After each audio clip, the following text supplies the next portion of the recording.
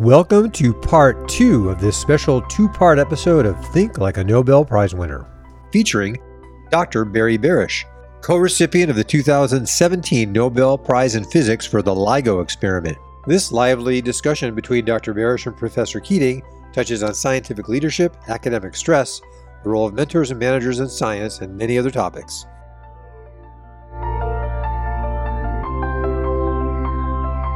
Welcome to Into the Impossible, Think Like a Nobel Prize Winner. Discover how the world's most accomplished scientists supercharge their creativity and strengthen their most precious collaborations, and how you can too, no matter what you do.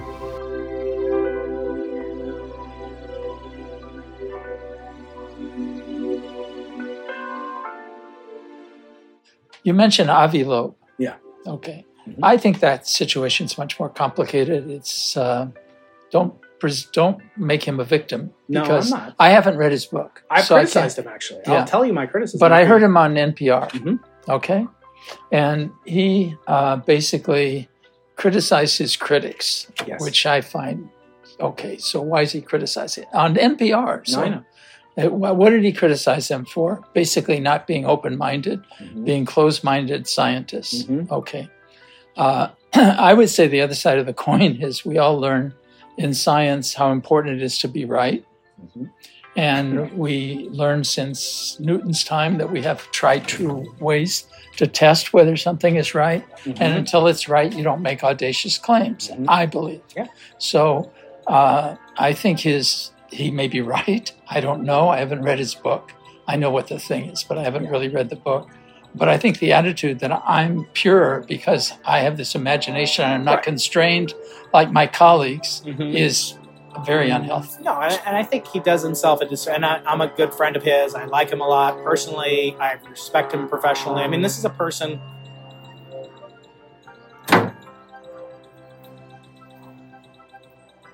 For what it's worth, this is a person who's the chairman of the astronomy department at Harvard for the longest term ever in history. He actually has a minor role in losing the Nobel Prize because he made the announcement, helped us make the announcement that the waves of gravity have been detected at Caltech, at Harvard rather. But even though the work would have been done here essentially, and elsewhere. But he does himself a disservice in two ways. And I have read the book and I've talked to him on the podcast, and I'll send you links to all of those. But one thing is that he'll say things like, in Galileo's time, they would persecute scientists, and Bruno was burned at the stake, for an idea.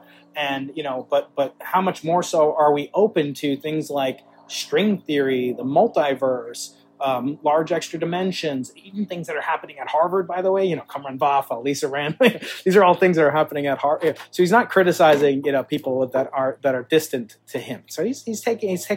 So one thing is that, when people say, well, they called Einstein crazy, I get these emails every day. Professor Keating, I'm not good at math. Help me unify gravity with all the force of nature. I'll share my Nobel Prize. They called Einstein crazy. Anyway.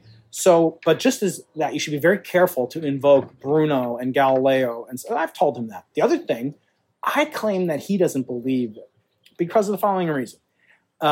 This object, let's just assume he's right. He claims it's 91%, chance of 9% chance of being a fluke and 91% chance of being accurate. His hypothesis. I said, Avi, you happen to know ultra-billionaire by the name of Yuri Milner, who's funded the Breakthrough Starshot initiative that you are then involved with, sending spacecraft using maybe light sail type propulsion to another star system, Proxima Centauri b, in the span of Yuri Milner's lifetime, 30, 40, 50. I hope he lives and be as well. But Avi, you think this object that just came through is unequivocally almost evident. Why don't you, instead of sending it to Proxima Centauri b, why don't you send a satellite, get him to, call up Elon Musk and get a rocket out to Oumuamua while it's still relatively close by. I mean, it's only traveling at the speed of the Saturn V, plus or minus something. And he said, no, we're not going to do that because the next generation of optical telescopes will observe many of these objects. And Vera Rubin Observatory, which used to be called the LSST, that's going to come online. The Giant Magellan Telescope, the 30-meter telescope that you guys in Caltech are about. So we'll discover many of these, so it won't be the last one. I said, I've heard that before. Oh, let's just push. So I said, Avi, do you really believe it? Because it seems to me if I was not only confident of my science, but I was being assailed from all directions by these detractors, these competitors, these petty kind of arguments that you're hearing in magazines all around the world. I would stop at nothing, and it would drive me crazy. And so, Avi, I said, I don't know if you really believe it. And he said, well, no, I'm right. We're going to see it in 5 years. Everyone will know I'm right in 5 years. I can wait 5 years. So, these are just individual scientists. But the notion of competition, I want to ask you a question. When, let's say the Americans landed on the moon, and you remember this, you were alive, I wasn't, but, and then Neil Armstrong steps out, and he's on top of a Soviet flag. Why do we go to the moon? Do you remember the plaque that Nixon signed on the lunar lander, the Eagle? It said, "We came in peace for all mankind," which is exactly the credo almost of Alfred Nobel's medallion, right? It's for the benefit of all mankind. So in that sense, we never went back to the moon. Like, we still haven't gone back to the moon, right? So in what sense was it for the benefit of all mankind? No, a lot of it was a competition. And it was scientific. There were a lot of scientists. You just talked to it. Here's a piece of the moon. Where is it? There it is. Yeah. Here's a piece of the moon, right? Yeah. So we do things as scientists, and I think they're not always, I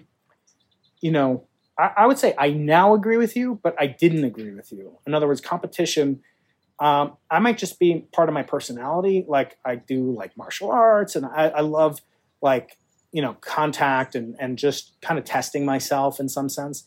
And maybe, kind of the infinite game of science, I didn't appreciate it as much. Like, do you take satisfaction? Forget about Caltech. Let's say, someone at the University of Nebraska, Omaha, right? Or and they discover magnetic monopoles. Like, you'd be delighted by it or whatever. But like, if you're building the monopole detector, wouldn't you feel a little bit of a disappointment or a loss? Well, I went through that. I know. The Valentine's Day, which is coming up. The Valentine's Day event. And, well, you know that story. I think I told you that story. Yeah. So, and Cabrera is kind of a friend, and I've known him, and I respect him a lot. But I had convinced myself that this Parker bound was important. If there was too many monopoles, they'd short out the magnetic fields. Mm-hmm. But since there are magnetic fields, there can only be so many. That's basically the Parker bound. And that's what drove us to make such a huge detector to take to. It was exactly the same time scale as Cabrera. Mm-hmm. So when he came out with this event, and it certainly looked incredibly convincing, I was confused first because I really convinced myself, upset because we were investing a lot in a huge detector. And this was a much more elegant technique if you could see current in a loop, right? Instead of just indirectly do it. So I was upset, and it wasn't so much. See, I'm not sure for myself. It didn't feel like I lost the competition as much as I got outsmarted. That somehow I convinced myself to go down a path, but it wasn't the right path. It turned out he was wrong, right? But it wasn't the right path. So, but there is a judgment in there of yourself. I don't know how serious you're being, but that's a negative assignment of your capabilities as a scientist, which, by the way, I think we identify a lot of who we are. If somebody wakes me up in the middle of the night, and I think I might have mentioned this here, you probably know it. The word scientist in Russian means a person who was taught. It probably means a man who was taught, but let's just say it means one who was taught, literally. So it means to me that like our identity is a teacher as a scientist. And we also have an obligation to teach others. That's supposed to be red. The red on the camera? Yeah. Yeah, no, it's fine. That's when it goes off, it's bad. When the red light dies, then we're in trouble. That already happened. But so in other words, your identity should not be wrapped up, but it was a little bit, and you got a little taste of it. And let me ask you another question. Let's say CMS beat Atlas by a year and a half. It was just slam dunk. I'm not saying, I don't even know if it's physically possible, but let's just say they did. How do you think the people on Atlas would have felt? We know funding is a conserved quantity, even if science is an infinite game. So, there are extra scientific pressures that scientists feel. Oh, absolutely. One of those is, and I'm not oblivious to any of that. I mean, in different degrees, I've felt it at different times in my life. Neutrino oscillations was, which we saw in the ground south, so we didn't have the ideal detector for it. But the Japanese clearly did a better experiment, but they also tried to preempt us. I mean, that was clear. You don't know that history, but but I know how it felt inside. We had debates in our own group whether to announce gravitational waves. I was on the side not gravitational waves, neutrino oscillations from atmospheric neutrinos. I was on the side that our data wasn't good enough. And I don't know if you know him, Giorgio Giacomelli was one of the senior people with me who was adamant that we had to announce it. This is before the Japanese announced it. And he basically got voted down. He played conservative. And then they announced it. So our data ended up being confirmatory, but our data wasn't as good as theirs anyway. I mean, ideally, I know how it made me feel that we could have.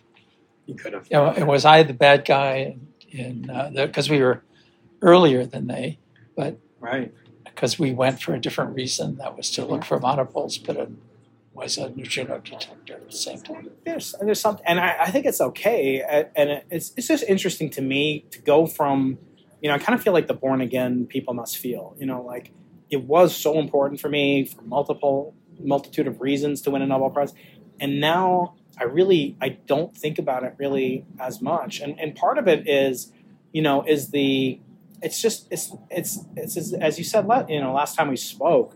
There's so much luck involved with it, and by definition, scientists should be very wary of luck. Although, didn't Niels Bohr have like a horseshoe in his office that he hung upside down, and he said like it works even if you don't believe it. But I want to get to these topics that involve things other than the Nobel Prize and things like that, because I think those are the reasons that we became scientists. It is we should be scientists rather, and the question is. When you see a result, and I had this happen with BICEP. So we made this discovery. It was literally on the front page of the New York Times. We've now gone into a new era, which didn't exist 100 years ago, 80 or 50, 30 years ago, where we have press conferences. And you guys had a press conference with many of my friends. And of course, what do you make of that, number one? And what do you do in a case like BICEP, where the public is still left? I meet people all the time. You guys designed the experiment that showed the Big Bang happened or whatever. They never find out about it because it's printed on page B73 of the Saturday morning edition that nobody reads. So first press conferences. What's your feeling about that? I'm from an old school or idea, which is the most important people to try. The most important thing in proving that your science is right is to have it judged by your fellow scientists. So what I don't like is going to the press before you... this thing is really got a short battery. This is dead again. Wow, this is really cool. They must have stock in a Duracell company or something. Do you have more batteries? Yeah, I have. Or you need one? 50 batteries here. Yeah, no, I brought a bunch because I was afraid this would happen. I could plug it in, but that's okay. I'll just plug it into another battery. As long as we got these recordings, I'll upload those anyway. These things are hot. Wow, this thing wastes a lot of energy. So we probably only get 20 minutes per each one of these, and then eventually I'm going to run it. Well, you have to go in a little bit anyway, but. So we were talking about press conferences. Oh, we have time. And, yeah, let me I want to make sure I don't take up too much of your time. But this is fun. And I think we're getting a lot of good neat material for the podcast as well. You should start a podcast. No. You don't have enough to do. Your social calendar is. And I get asked to go on a lot of these things, but I only do it for people like you or the other Brian, because you're scientists. The other ones I just turn down. I don't. Oh, well, that A means a lot to me, and B that makes me even more appreciative. I'm trying to get Andrea Ghez to come on the podcast. I asked Donna Strickland, Mm-hmm. and she politely said she doesn't go on any podcast. I asked Frances Arnold, and she said she no longer goes on. She was very polite, but she never goes on podcasts anymore. And so I'm trying to get Andrea Ghez to go on, who just went on Lawrence Krauss's podcast, who played a not insignificant role in the announcement of LIGO. And maybe we can resume our discussion of press conferences. Yeah. I'm going to try some of this cheese. Yeah, go ahead. So, press conferences. Mm-hmm. So let me start with what I think is important in doing science. We have to be ourselves in some form follow the scientific method. Mm-hmm. That's so that we come out, and that's kind of the problem we have with the public. They don't know the scientific method, which is why the fake news and everything is such a big problem. But for us, we do know the scientific method. We don't do it like Newton did in steps, but we know the scientific method. I think the most important check, and to me, it's crucial because we're all human and fallible, is our colleagues. So I have always felt going to news conferences is what you do as the first thing is bad. Okay, now people have fixed that, because they basically now have been able to coordinate it with journals who come out the same day. Our news conference was the same day as the FISREV letter. It doesn't really fix it, because the problem is that assigned reviewers for an article are not necessarily the critics that you need in complex experimental physics. Yeah. And so the fact that you can do an experiment, the classic one that I have watched very closely because I was involved in Italy, was the measurement that neutrinos move faster than go faster than the speed of light. Yeah, the opera. Mm-hmm. And that was that followed the rules. The rules at CERN were you had to give a seminar at CERN and you had to expose it to the CERN management before it was published, and it was refereed. But it basically hit the New York Times and everywhere else because, going faster than the speed of light is, and was wrong. And it was wrong, and it was wrong in an embarrassing way because it was bad experimentation. Blunder, basically. Yeah. And of course, the guys suffered that were in charge and everything. But I think in terms of what we're talking about, I think it would be, I wish there was more scientific, criticism's the wrong word, but scientific exposure before you go to the public. I don't think it's healthy. I know astronomers all the time announce as soon as they see something. Right. I come from a physics background, and I don't think it helps science to say something. It's fine for New York Times doesn't mind. They'll write an article and then a year later say it was wrong. But for science, I think it's wrong to not somehow have built in the system that we at least do our best job of validating or not the science before it goes public in an announcement. That's not the way it's working, but that's my own feeling. I think it's a big, again. So for that reason, I think I mentioned to you, sorry to interrupt, but that was the reason why when we made the announcement for LIGO, I was not at the press conference. I went to CERN and gave a simultaneous. Did you know that? No, I know that. So there was a simultaneous seminar, which you can find on the CERN website, which was the announcement exactly at the same time as the announcement in Washington, because I thought it was more important to present it to our scientific colleagues. Yeah.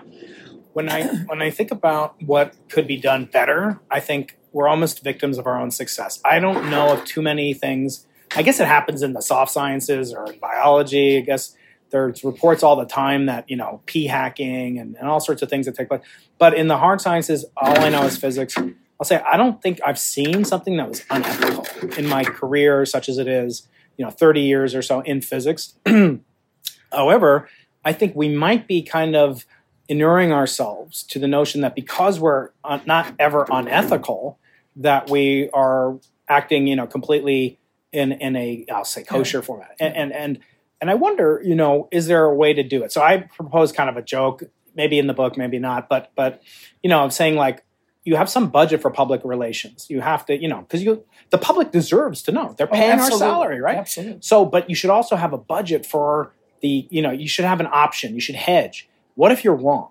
So have some budget. And I don't know what form that should take. Maybe it would take a full page ad in the New York Times. Like if you're published in the New York Times, like, and it's on the front page. Yeah. Okay. So you better it will make you at least wary. I don't think it'll like, oh, now opera will get scooped by Sonata or some other experiment. No, it'll make you very cautious, and it'll make you, have to have some skin in the game if you're wrong. Because right now it seems to me almost like a ratchet. Like they could only succeed if you don't announce it. Part of our worry is Planck is going to scoop us.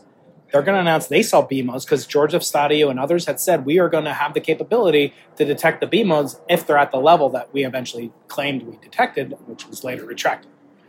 So, maybe having a budget or having some training. By the way, is there training separate from LIGO, but just like within Caltech, or are there, do we ever learn like ethical best practice? No, that's a bug. It's too bad. We don't. Other professions learn and study ethics, and it becomes a really important thing. My wife's a psychologist. Oh, right. Okay. And ethics is very important. It's not just in psychology. It's important. But scientists, somehow we ignore it. We don't teach it. We think it's less important, right, than learning quantum mechanics. And I feel like... And that's because we think we don't cheat and so forth, I guess. Right. I don't know. But ethics is important, and we ignore it as scientists. Yeah. And I think that's bad.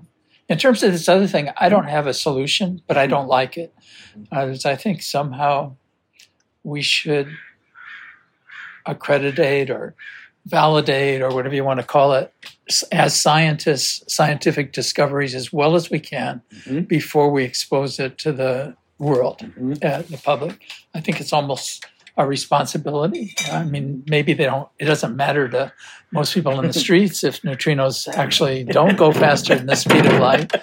But in principle, things that you discover scientifically can matter to the public. And being wrong, and why scientists have credit is because we're mostly right. We do have peer review, which has its flaws but helps. But peer review doesn't work very well to judge CMB experiments or LIGO. It's, you have a couple reviewers that aren't as the people who really know the stuff.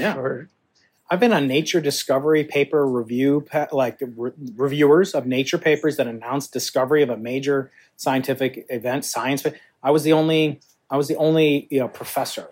I was the only not postdoc or whatever. Or maybe I've been on panels. I've been on NSF panels where I was the only professor. In other words, the professors couldn't be bothered to go to NSF and deal with it because they're too busy.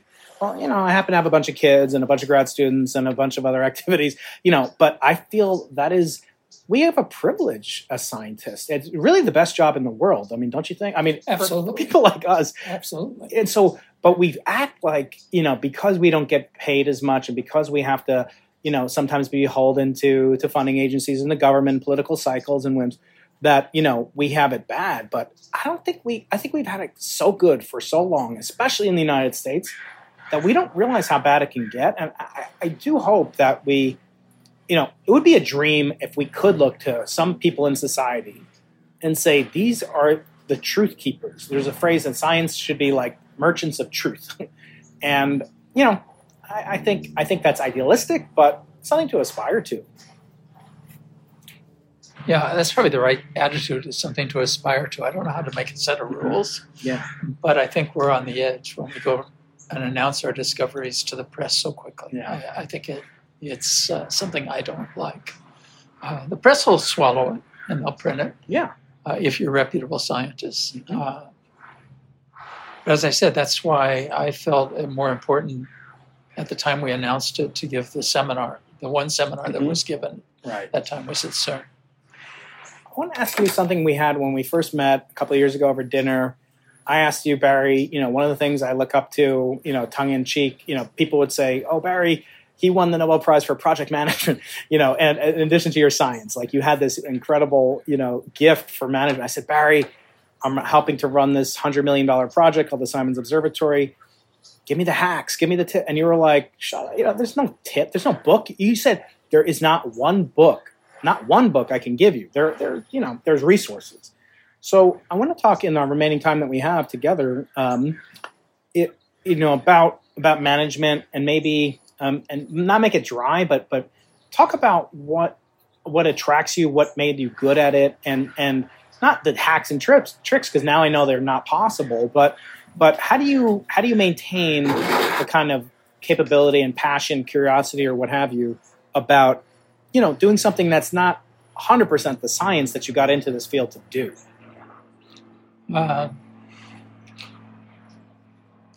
I think I grew into it, so it isn't like all of a sudden I had to learn how to run some big thing, so that there was no magic there. I was curious enough at the time when, let's say, there became elements of management in the science I was doing, and not just a bunch of scientific colleagues. At some point, it became a little bigger. And I think I mentioned to you that then I basically decided I'd be a student of project management. And so I basically learned what they do. I understand pretty much how to go about building a bridge or something. And but it was obvious to me that that's not really the best way to approach a complex science project from the beginning, because basically I started early enough where we didn't have a huge management system like now. The problem is we backed into that being, for example, I don't know about probably in NASA, not NSF, but in DOE certainly the levels now are set up where it's almost a professional management, which I think is the wrong thing for most of what we build, because we're not building bridges. And so I have always felt, I made the simple analogy, I may have made it to you before, that when you build a bridge, there's all these kind of, an organization has to be hierarchical, that a person at each level can only have so many people that report to them. There's a whole bunch of rules. Right. And they work in building a bridge, but they're not necessarily the rules that we work by to do science. And the simplest way to see that is that a physics department, like at UCSD, is exactly the opposite kind of management. The department chair manages a totally non-hierarchical organization where it's a bunch of parallel things going on. Now, it's a little easier to do that because the things are complementary and they're different kinds of physics, but they don't depend on each other very much, so they don't interrelate. So you're able to do that. But it says that to me, that the style that succeeds at doing physics is not a hierarchical style. It's a totally non-hierarchical style. So how do you actually do the best of both? And somehow that is recognizing that is an important element for me. So what I've always done was adapt the things that matter the most from what is done formally in project management. If you look at a diagram of how LIGO was managed, it won't look like a hierarchical thing. It's kind of a hybrid, funny thing.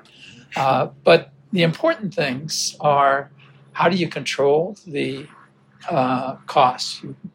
Costs before. Well, there are tricks to controlling the cost. First, you need the discipline that comes with how costing is done when you build a bridge, when you don't easily get more money for it, so you know what to do. And that has a lot of elements in it in terms of,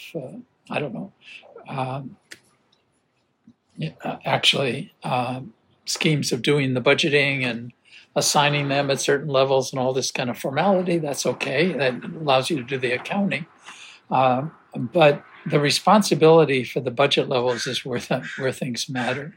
And somehow you can't do it without scientists making the crucial decisions. Where do you violate or spend more money or don't, because it matters for science. So for me, I hate to say it, but it's more of an art it's an art, but an educated art, knowing for me personally, I know how to do the hierarchical organization. I know how to do cost controls. I know how to do change control where we change things. And I know how important it is on the other side to be able to develop and not build the thing that you talked about, because we're building a one-of-a-kind something, And if it looks exactly like what you said 10 years before or whenever you started, it's probably pretty stupid and outdated Right. because technologies change, ideas change, and so forth. So how do you incorporate that as you go, and even encourage it as you go along without causing cost to go up? And so it requires a hybrid of the two that there's no magic formula for. I mean, we developed it for something like LIGO or the experiment I did in Italy or the ILC that basically has the most important positions, except for professional engineering, done by scientists. I'll give you an example. If you build a bridge, probably if you talk to somebody that's built a bridge or a complicated thing, a tank or something, that the most important job technically is the interfaces. That somebody builds this, somebody builds that, and you put it together. Like controlling, yeah. Yeah, controlling the interfaces. And so there's a whole profession of systems engineering. And if you look at kind of the hierarchy in engineering for building things, those are the guys that are at the top of the pile. The smart guys are systems engineers. They basically do these interface documents that bring the dimensions together and things together one by one. That's just not the problem in building something like LIGO. Interfaces is not the problem in building the neutrino experiment at Fermilab. It's just not. The problem is that you have somebody at UCSD that builds this and somebody that builds something else, and these things are supposed to work together. Right. One of them are these detectors, there's the cryogenics or whatever, and DAX somehow, or DAX, and they need the right thing. So you need to actually have this stuff work together. And the most important technical position in LIGO was the person who did the not the interfaces, but the system engineering, meaning the integration, how you integrated the parts together. And that turned out to be, for us, somebody named Albert Lazzarini, who's now an assistant director, but he was, I don't know if you know him. I know the name, yeah. He was a nuclear physicist trained at MIT, went to University of Washington as a postdoc, had too many kids, and then went into industry. And he learned how to be a systems engineer in industry, but his background was in physics. When I took over LIGO, after talking my colleague Gary Sanders into coming and joining me, the first person I wanted to hire was the person that was to integrate this thing together. And so I went to JPL and I went to different places, and I get these interface people that would do these interface things. And finally, I had a name of somebody, and I called this guy. I don't remember his name, but Albert does, on the East Coast, and asked him about somebody, and he asked me what I'm looking for, which I should have been smart enough to tell him what I was looking for, but he asked me what I was looking for, and I described what I just told you. I want somebody that understands, as well as the person responsible for two things, and make sure they sing together, and with some examples of where that matters in LIGO.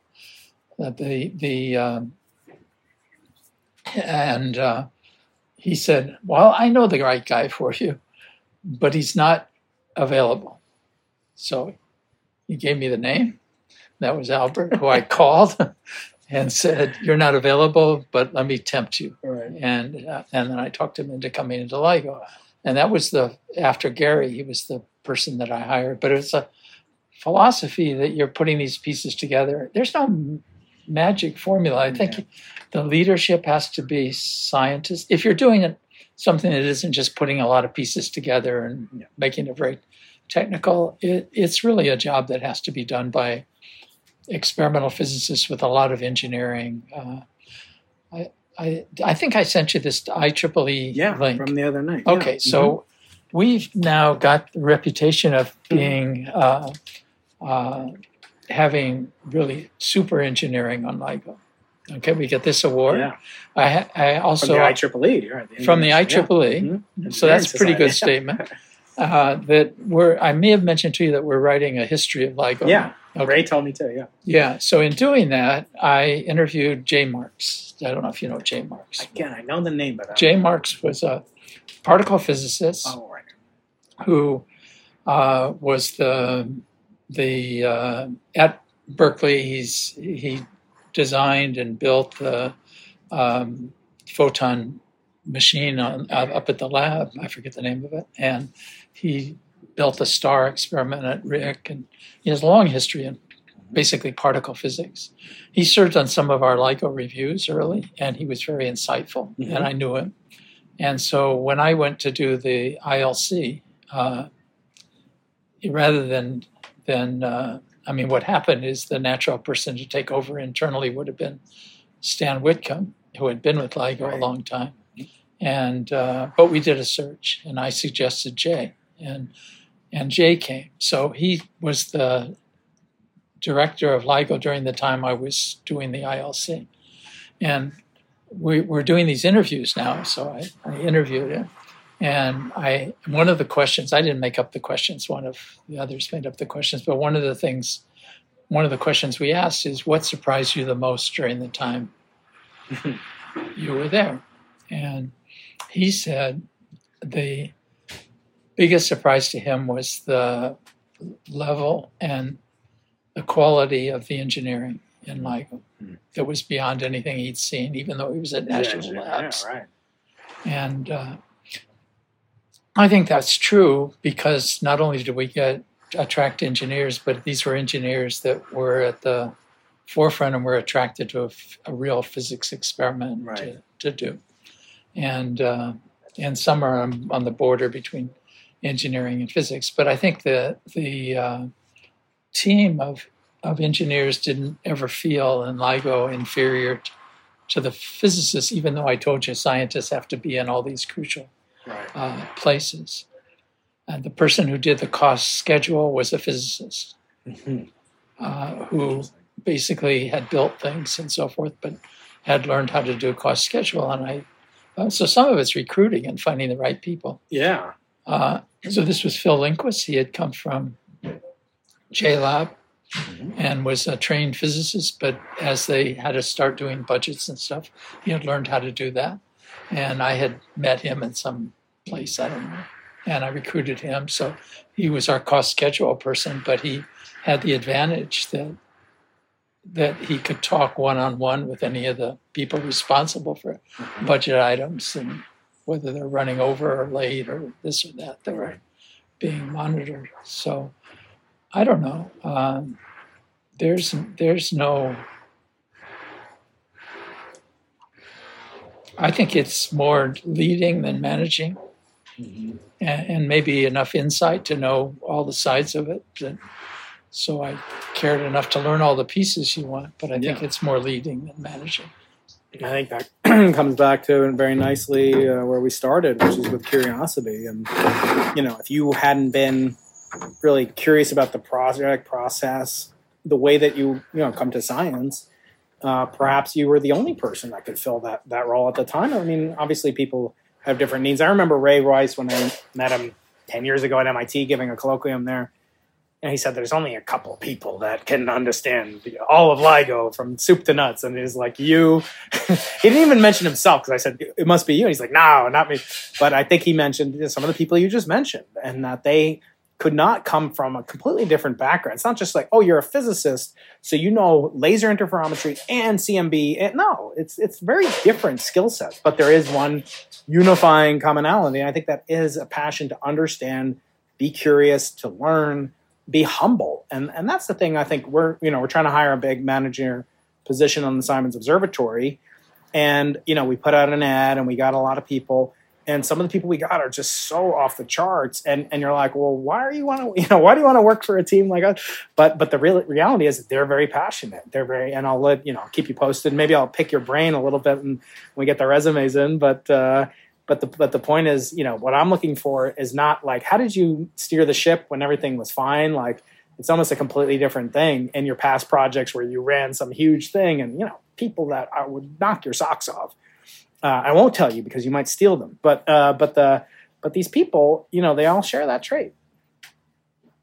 They want to know the answer to it's not about money. Of course, money plays a role, but that's great, and you can do well, I think. And unfortunately, in some of the areas, I don't know about NASA so much, but I think it's the same problem as DOE, which has become so conscious of the formalities that they want professional managers. And professional managers can't do forefront science. I just think it's a different problem. It's not good for the managers either, because they come into this non-hierarchical, ahierarchical structure with people that are smart. I'm not going to say scientists are smarter than managers, but they'll say, here's how, this top-down hierarchical. No, it's not going to work when, everybody's a chair, everybody's a named chair, whatever. And so you have to maybe forget what you know. And I guess you're right. It'd probably be hard to teach, a manager all the science that he or she might need to know. But so that's why physicists can become managers. It's probably a little bit harder for a manager to become a physicist, although I'm sure it can happen. So in the last couple of minutes, are there other topics that we should discuss, or can I get a tour of the Nobel memorabilia, or do you have other things you want to talk about? I will. I'll show you. You want to go grab it? I'm not going to show you the medal. Okay, fine. Because I don't know where it is. Yeah, that's right. Well, you have to keep it in some safe or something. I know. All right, I'll wait here. But I do have some. I'll show you the plaque instead. Okay. All right. Have you seen the plaque? I haven't seen the plaque. They're one of a kind. I want to see it. I'll bring them. I want to see it. I'll enjoy some more cheese.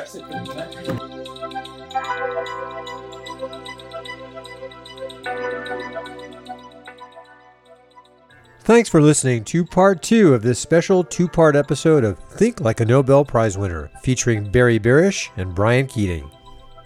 If you enjoyed this episode, please subscribe.